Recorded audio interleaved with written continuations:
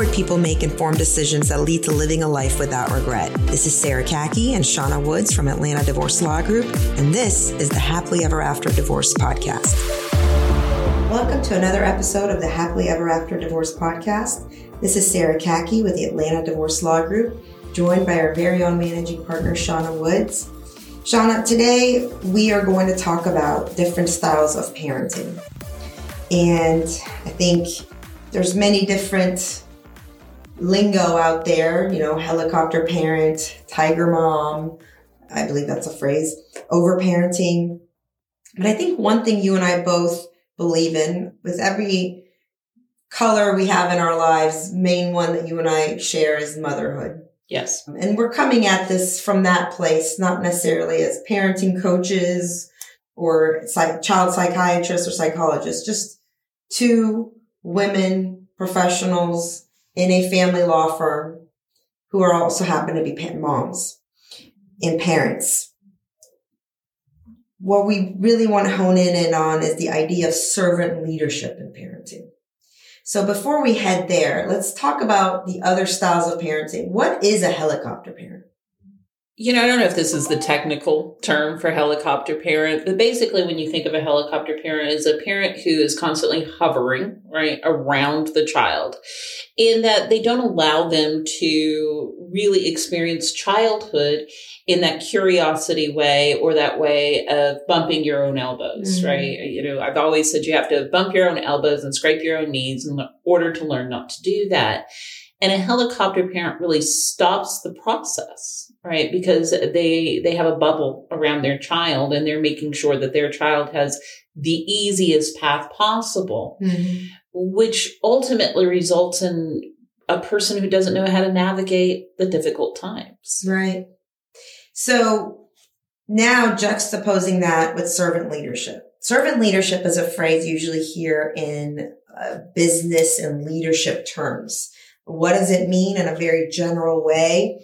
It means giving somebody you are responsible for their growth, for their development, and helping them produce a certain result in a professional setting, giving them the tools, the resources, and the leadership for them to grow and achieve and contribute to the organization. Not stopping the process of their growth, just like you just mentioned in helicopter parenting, is one of the biggest lessons of servant leadership. So it means asking a lot of good questions. It means asking them, how can I support you in this, versus having the answers, versus, oh, you're having a difficulty with this. Don't worry. I'll take it off your hands. I'll take it off your plate. I'll fix it for you. We're both laughing because it's a common tendency amongst us fixers, isn't it? Well, it's a common tendency amongst us fixers. And I also think that when people hear the term servant leadership, they think of it backwards, in that we're just supposed to give them the answers. Right. We're supposed to give them the easy way. And in fact, it's the opposite. I was thinking in particular about a particular attorney at another firm that was very young and would run into my office and ask me the question. And I'd ask him, what statute is he pulling? Yeah. And what's his Westlaw password? And if he wants to go discuss what he thinks that means afterwards, I'm welcome, I'm willing to do that. But it is not giving somebody the easy answer, because what's the point of that? Yes, it's that teaching them how to fish for themselves process. And servant leadership is actually a lot about holding somebody accountable, because once you know that you've given them the processes, the infrastructure, you've given them the tools, the resources that you are responsible to them for, then you understand that the next step is to hold them accountable to those results. Actually, not holding them accountable would be the unkind thing to do, because that's when you're stopping their growth. You're stopping their development. Because part of our growth and development is hitting our head and failing, and nobody's shielding us from that. So are we starting to see the parallels with parenting in this? Absolutely. And it's not as if we're letting our 2-year-old run around and touch fire. For sure. Right. But we're definitely letting them run around. Right. Right. Well, I think the important part of that also is there is an age where I believe you're 100% responsible for them, right? Where when you have an adult child, if you are running around into the fire, at that point, you are responsible for those consequences. If I've taught you what fire does, if I've given you all the knowledge and all the tools, and you're a healthy individual with a healthy mind, you should understand the consequences of that. And that's the part where parenting is possibly obviously different than business, because a child has some early phases in life where they don't know the consequences of their actions. So we kind of have to do more of that shielding from the pain as much as we can. But at some point that flips, right? Where we have to let them see the natural consequences. Absolutely. Your youngest is 2. I call that the suicide watch. Yes. No matter what they're doing something that's about to kill themselves. But the idea of you letting them grow through the pain. Yes. Right. And not protecting them from all of the emotions is so very important, right? Because if we take on all of the responsibility for their lives, for them making good grades, right? And we see this a lot, is a parent will want to come in and do that project, right? Like, well, I'm just going to fix their homework a little bit. And then they get the A, they don't get the education. Right. Well, I think that pain is one of the greatest catalysts to growth. Pain is actually meant for growth. I mean, biologically speaking, we talk about growing pains, correct? It hurts, physically hurts when you're growing. And to cheat somebody of pain, it's truly cheating them. You know, again, I keep going back to David Nagel because he's just such a wonderful man with so much wisdom. He once said to me, your most powerful day is your most painful day. And it couldn't be more true. And as parents, if we steal those moments from our children, we are leaving them, when we're gone, somebody that cannot handle anything, is not resilient to cope. It's funny, and it's not. We think so much alike, Sarah. It's not shocking that I was thinking the same thing. Actually driving in here today about the growing pains and what we have to do. It is a natural part of life. For instance, even now, I jokingly said I've gone back to the gym and I'm having growing pains. And I'm having the pains. I'm sore, but that's the part of it that you need to be. Right? Because you're working through the things that you need to work through to get to the result that you need to get to. And if you cheat yourself, that's just what you did. You cheated yourself. And when you cheat your children, you are stealing an adulthood from them because now they're going to have to learn at adulthood what they should have learned as a child. Yes. And they're not going to be set up for success. Our whole goal for our children should be to set them up for a successful adulthood and successful life. And living your child's life, which is what you do when you prevent them from failing in school, when you prevent them from learning from their mistakes, is simply setting them up to an entitlement that the world is going to catch them when it's not. You know, the other part of it is, whether it's your child or somebody you dearly care about and want to take care of, every one of us has a journey in this life. Yeah. And that journey is meant to produce our legacy, our message, the individual unique contribution that only you and only you can provide to this world. And when you get involved and you disrupt that journey in order to keep somebody safe, you've basically intervened into their universal message they're supposed to provide here. Yeah. And no place is it more harmful, I think, than when parents do it with their children. Well, absolutely. And then it also intermeshes, not just in that child's journey, but also in that parent's journey. Yes. Right. Because the parent has now given up on their own journey, which may include parenthood, but that shouldn't always be the sole focus. Because when your sole living is to protect your child, is to oh, I have to run my child's backpack to him. He forgot it at school. Mm-hmm. Not only is that your journey throughout the day, that is your journey in life, you're stealing their journey, right? And you mentioned David Nagel. I listen to the Happiness Lab. Yeah.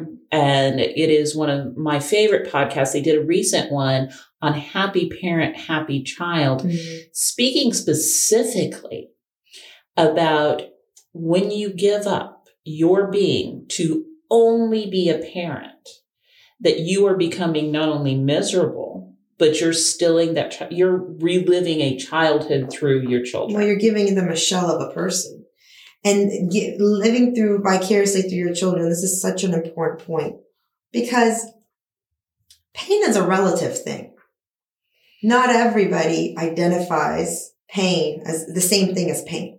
Mm-hmm. So this is the part where we really interrupt the child's experience with life, is when we project our own definition of pain onto our child. How do I know that, for instance, the pain that I would have felt receiving a B on a science project is going to be the same kind of pain in my son's life, right? It might not be.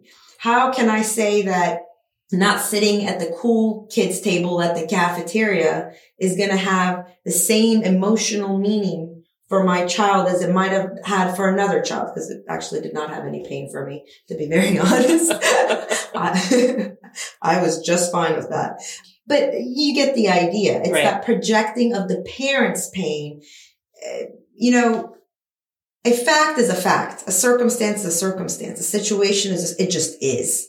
But what it means, we're the ones responsible for its meaning. Oh, this was horrible, or this was painful, or this was so tragic. How is that? Is that true? Do we know that's true? Is that just what meaning you attach to it? And you see this even in very young children. You see this in toddlers. And often they will fall or they'll bump into anything. And they'll turn to their parents really quickly, right? To see their reaction, to know what their reaction, the child's reaction should be.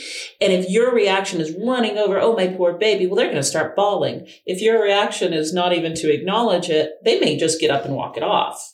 And I have to tell you, as a child of Persian parents, especially a Persian mom, this is going against so much cultural programming. So much. So I'll tell you guys what I do when my child falls. This isn't even intentional. It's literally muscle memory. The first thing I do when my child falls is, I learned this from my mom as a child, I hit myself in the head. I know. What? I know. Sham laughs so hard every time. And I literally say a little phrase in Farsi. I'm not going to repeat it here, but it's literally like cursing yourself, because that's how much of potential helicopter parents or over-parenting or over-mothering we can do in my culture. Your child goes to bed hungry. You are a terrible mother. It does not matter that your child does not eat anything and they are the pickiest eater in the world. You're just a terrible mother. If your child did not get the good grades, you're just terrible because you did not stay up all night with them to make sure that they studied, right? Mm-hmm. Your child falls.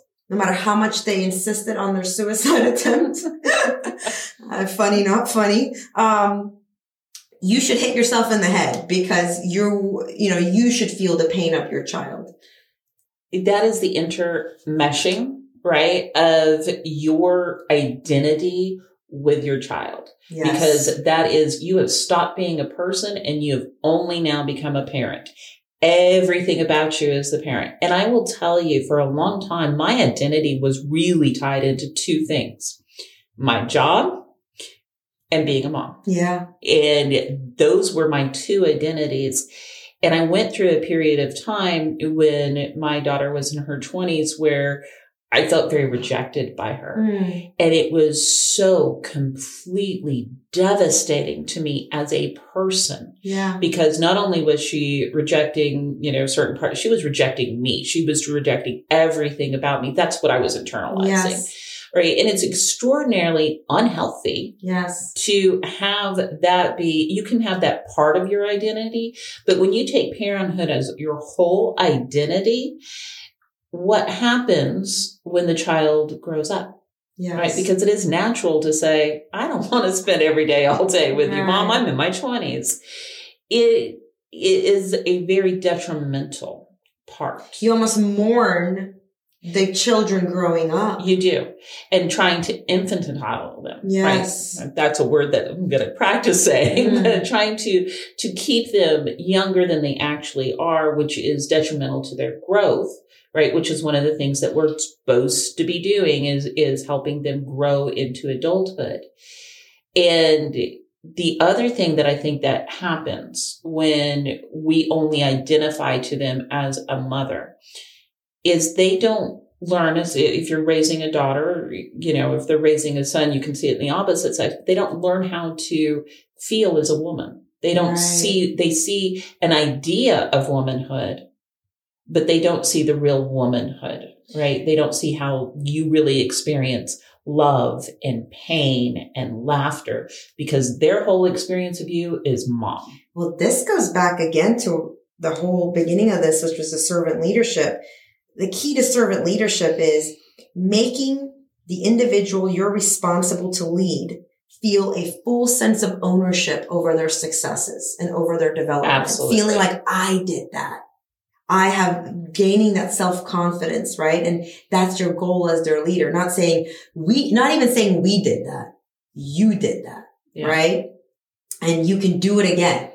That's the ultimate goal. Now, what happens with what you're describing and happens very much in my culture, because first we overmother like crazy, and I'm not above this yet. I'm working on myself. I still tell my children I wish you would go back in my stomach. So I have a lot of work to do on myself in this area, but let's keep preaching. So first we overparent, we overfeed, we take way too much responsibility for their consequences, feel a lot of parental guilt.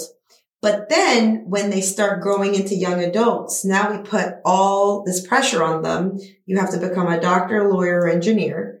And when they get the results, we constantly remind them, this is our results.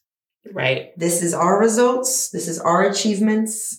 And, the whole family helped get you there. I'm not saying all Middle Eastern families are like this. Absolutely not. But it's a stereotype for sure. And it comes from some places, right? Instead of giving them full sense of ownership over everything they experienced and their successes and their wins. And I think that's what we're truly cheating them off, because then that self-confidence, that muscle that is grown with, I set a goal, I go after it, and then I can count on myself to achieve it. Next, set a goal, go after it, can count on myself to achieve it, versus mom and dad, man, I'd be in the gutter without them. Who am I without them? Right. I'm lost without them. Exactly. Because they kept the pain from you. Yes. Right. And you said something very powerful, something I absolutely believe in. I've heard other people say too, is through the pain is where you grow. Yes. Right. That the most powerful moments are your most painful moments. And those painful moments may not be brought on by yourself, right? Your child may be experiencing pain from an outside source, and sometimes it's from you. Yeah. Right. There's a book called Untamed by Glennon Doyle. Okay. Love this book. I'm just now listening to it, and I'm going through this part where she has to tell her children that they're going to have a divorce. Right? Her and her husband are going to go through a divorce. And one of the things that she said really resonated with me, was such a powerful parenting moment.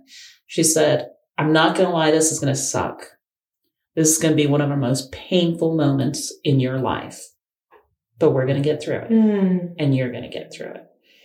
And just acknowledging that this is going to hurt. Yes.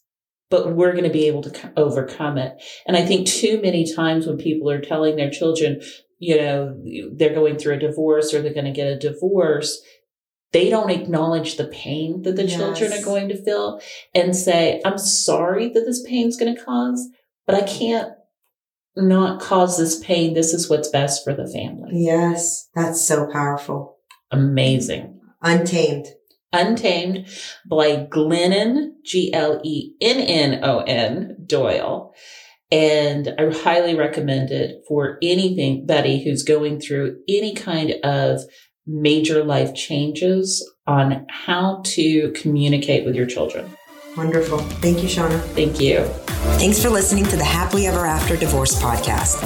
If you'd like to learn more, go to atlantadivorcelawgroup.com/resources.